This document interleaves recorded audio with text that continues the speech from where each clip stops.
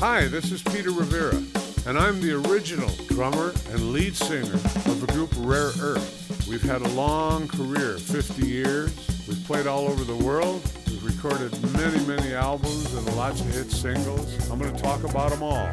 So thanks for listening, and I hope you enjoy the stories.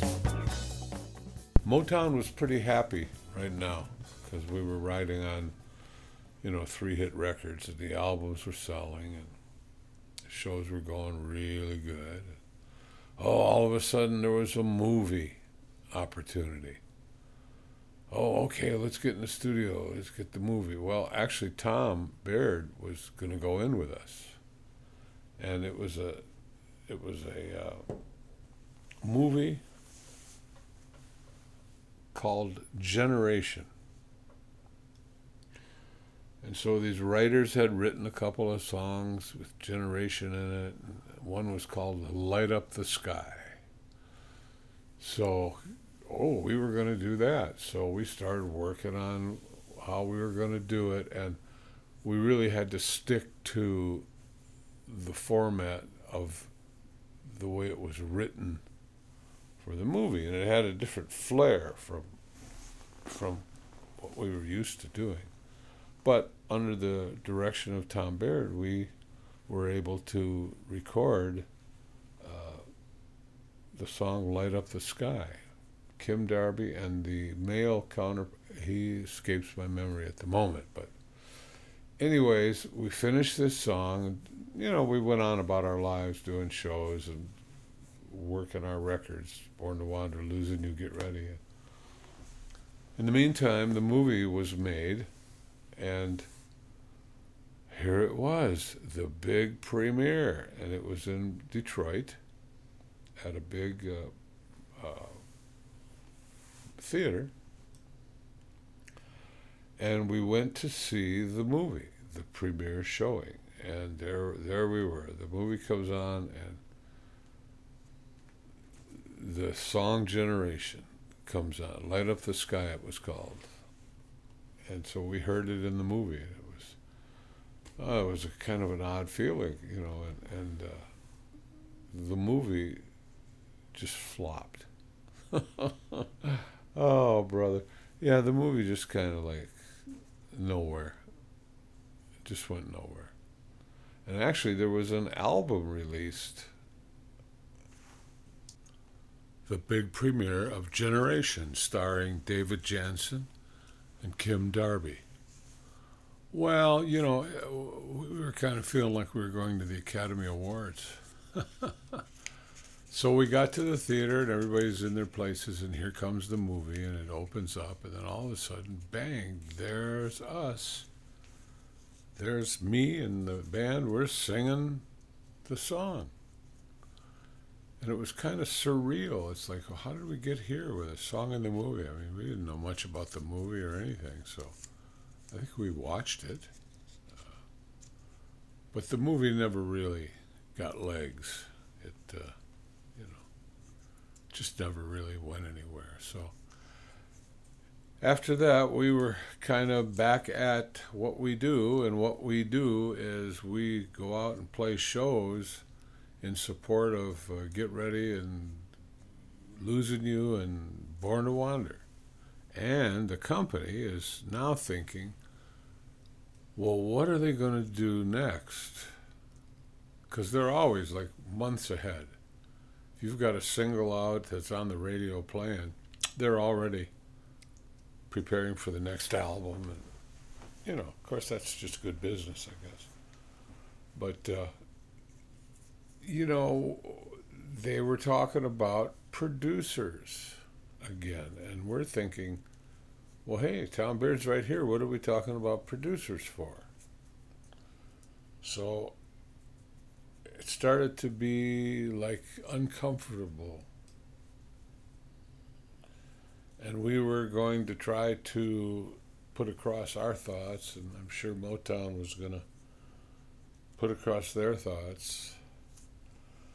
So we wanted to do an album with our songs. We wanted to have a shot at writing because, we had some ideas, but we never spent a lot of time cultivating it because Motown was just not real interested in hearing the writing that we were doing. You know, again, that production line thing. The writers write, the producers produce, the players play, the singers sing. And that's how they do it. And so we weren't, in quote, writers at Motown. We managed to get a song or two on album cuts. But we didn't know if we had something good or not because it was just downplayed. Anyways, Motown was going on about producer and you know who we could get. Well, all of a sudden we met this young guy, nice guy, real nice guy. And his name was Tony, oh boy. His name was Tony Clark. And he was the producer of the Moody Blues. And Lord only knows how much money they paid him to come into Detroit, or California rather, and produce Rare Earth. So we were kind of startled about that. I mean, Tony, I'm sure he's great with the Moody's and all that's great. But, you know, here we are like a Detroit band with the edge of Detroit and, you know, kind of where we come from. And now we're out there in sunny L.A., Distraction City, and all of a sudden we've got a producer that's coming in from England. Now what are we going to be? What is Rare Earth going to be now? So Tony, like I say, he was a very nice guy. And he came in and we kind of talked around and got to know him a little bit. And we decided to go in the studio. And Tony came to us in the studio. And we had set up all our gear. And we had played around a little bit, made some noise, and got all the mic levels. And, you know, set up our little house. And then Tony came in and we kind of pulled up our chairs and sat around in a circle. And Tony says, we're going to do an album. Motown's brought me in to do an album on you folks. And so I'd like to talk about it. And he said, I'd like to know how you guys feel about it. So we were telling him that we wanted to try to do a conceptual album and stuff where we would maybe write some songs on it or write something or other. So he said, well, what we're going to do, boys, is he says, we're going to do what I do with Moody's and everybody else that I work with. He says, we're going to write an album. And we said, write an album. Oh, okay, great. So everybody's got their little pad and their paper and their pencil and stuff like this. And somebody's going, well, who's got an idea? So I had a couple ideas and I put it out there and we started messing around with it and it felt really good. And we were messing around with some other songs that were written a little bit by some of the guys in the band. I don't remember the songs, and there's a good reason why I don't. I'll get to that momentarily. But so we started to do that, and then once we got a little bit of a song down, Tony go in the control room, and they turned on the recorders, and we recorded it. Recorded what we had. And we did this on several songs, and all of a sudden, there's stuff starting to happen on the thing, on the album. So Tony was around, it just seems like a couple weeks, and all of a sudden, out of nowhere, Tony Clark was gone.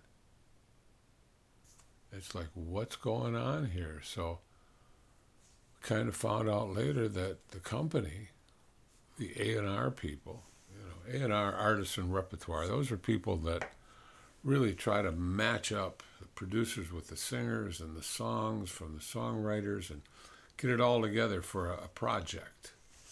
Well, they pulled Tony Clark because they didn't feel that what we were doing was going to be up to snuff for not only them, but for Rare Earth. So they just didn't care for what was going on, so Tony was gone. Well, now I go back to Tom Beard and say, hey, we are in a project, we're starting a project, and we want to do songs of ours. We kind of want to do them our way. We kind of don't want to do a cover song by the Temps or anything else, and we don't really know a lot of producers, but Tom Beard, good. Let's go with Tom Beard and get to work. I was told a couple days later that we were going to go into the studio and be produced by Stevie Wonder. Well, okay, Stevie Wonder. I mean, he was, Stevie Wonder. Can't argue with that, boy. He's great.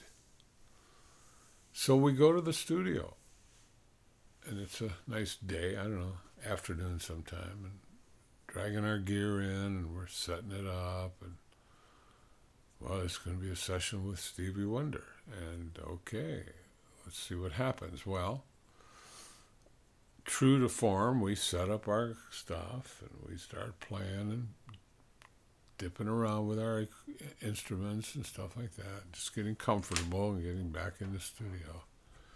And in comes Stevie Wonder with a couple people. And, hey, how you doing? What's going on? Blah, blah, blah, blah. And isn't it great? And Stevie goes in the control room, and he's got a song. In fact, he's got 2 songs. And he kind of plays us a little demo thing through the mic, the earphone speakers. And we start fooling around a little bit, blah, blah, blah, blah, and learning what his ideas were and talking a little bit. He never said much. Stevie was in the control room, and I'll be honest with you, I love the guy, I really do. And he needs to get off the phone. Back then, he was always on the phone.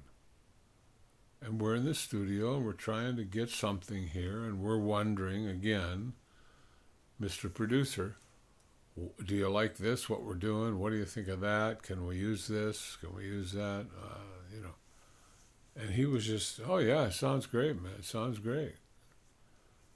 I don't remember a whole lot about the rest of that session because it was just...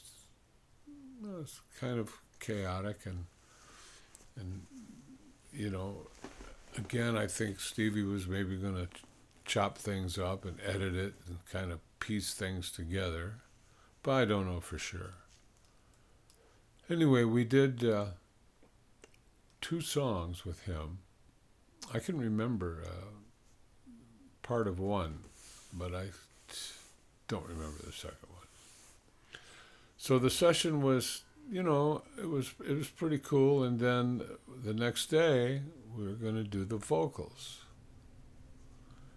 And so I went to the studio and got ready to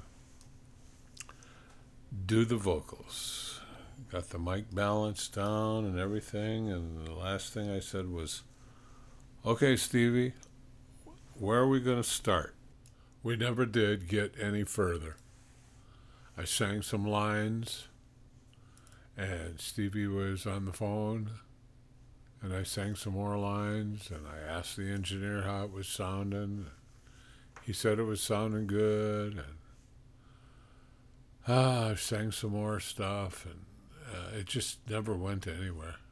And our session was over. I don't know what ever came of anything that I did, but it never really seemed that we were accomplishing anything in entirety. It was just kind of a crazy thing that was not that much fun, to tell you the truth. Still love Stevie. He's the greatest in the world. And for us, it just didn't work. Well, we started. God, again, I don't remember exactly how it went. But we started this one song, and that's the one I remember. It was, leaving me here in the dark, don't you know that's a crime. That's all I remember about that song, either one of the songs. But it took a while to start working. I mean, Stevie is such an incredible talent. We all know that. He's just an icon. Stevie's just great.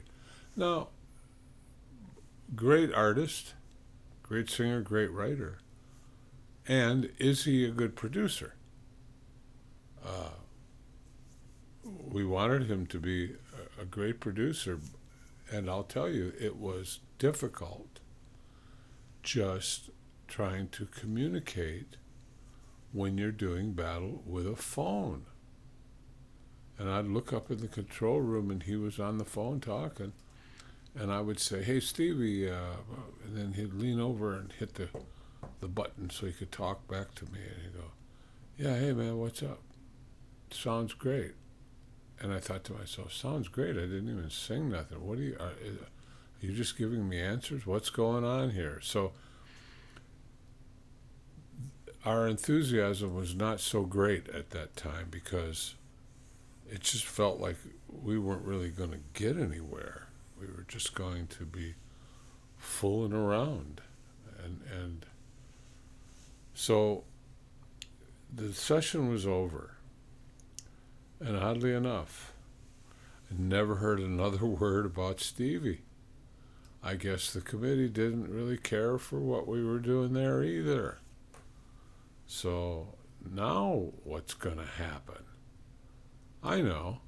Let's go back to Tom Baird.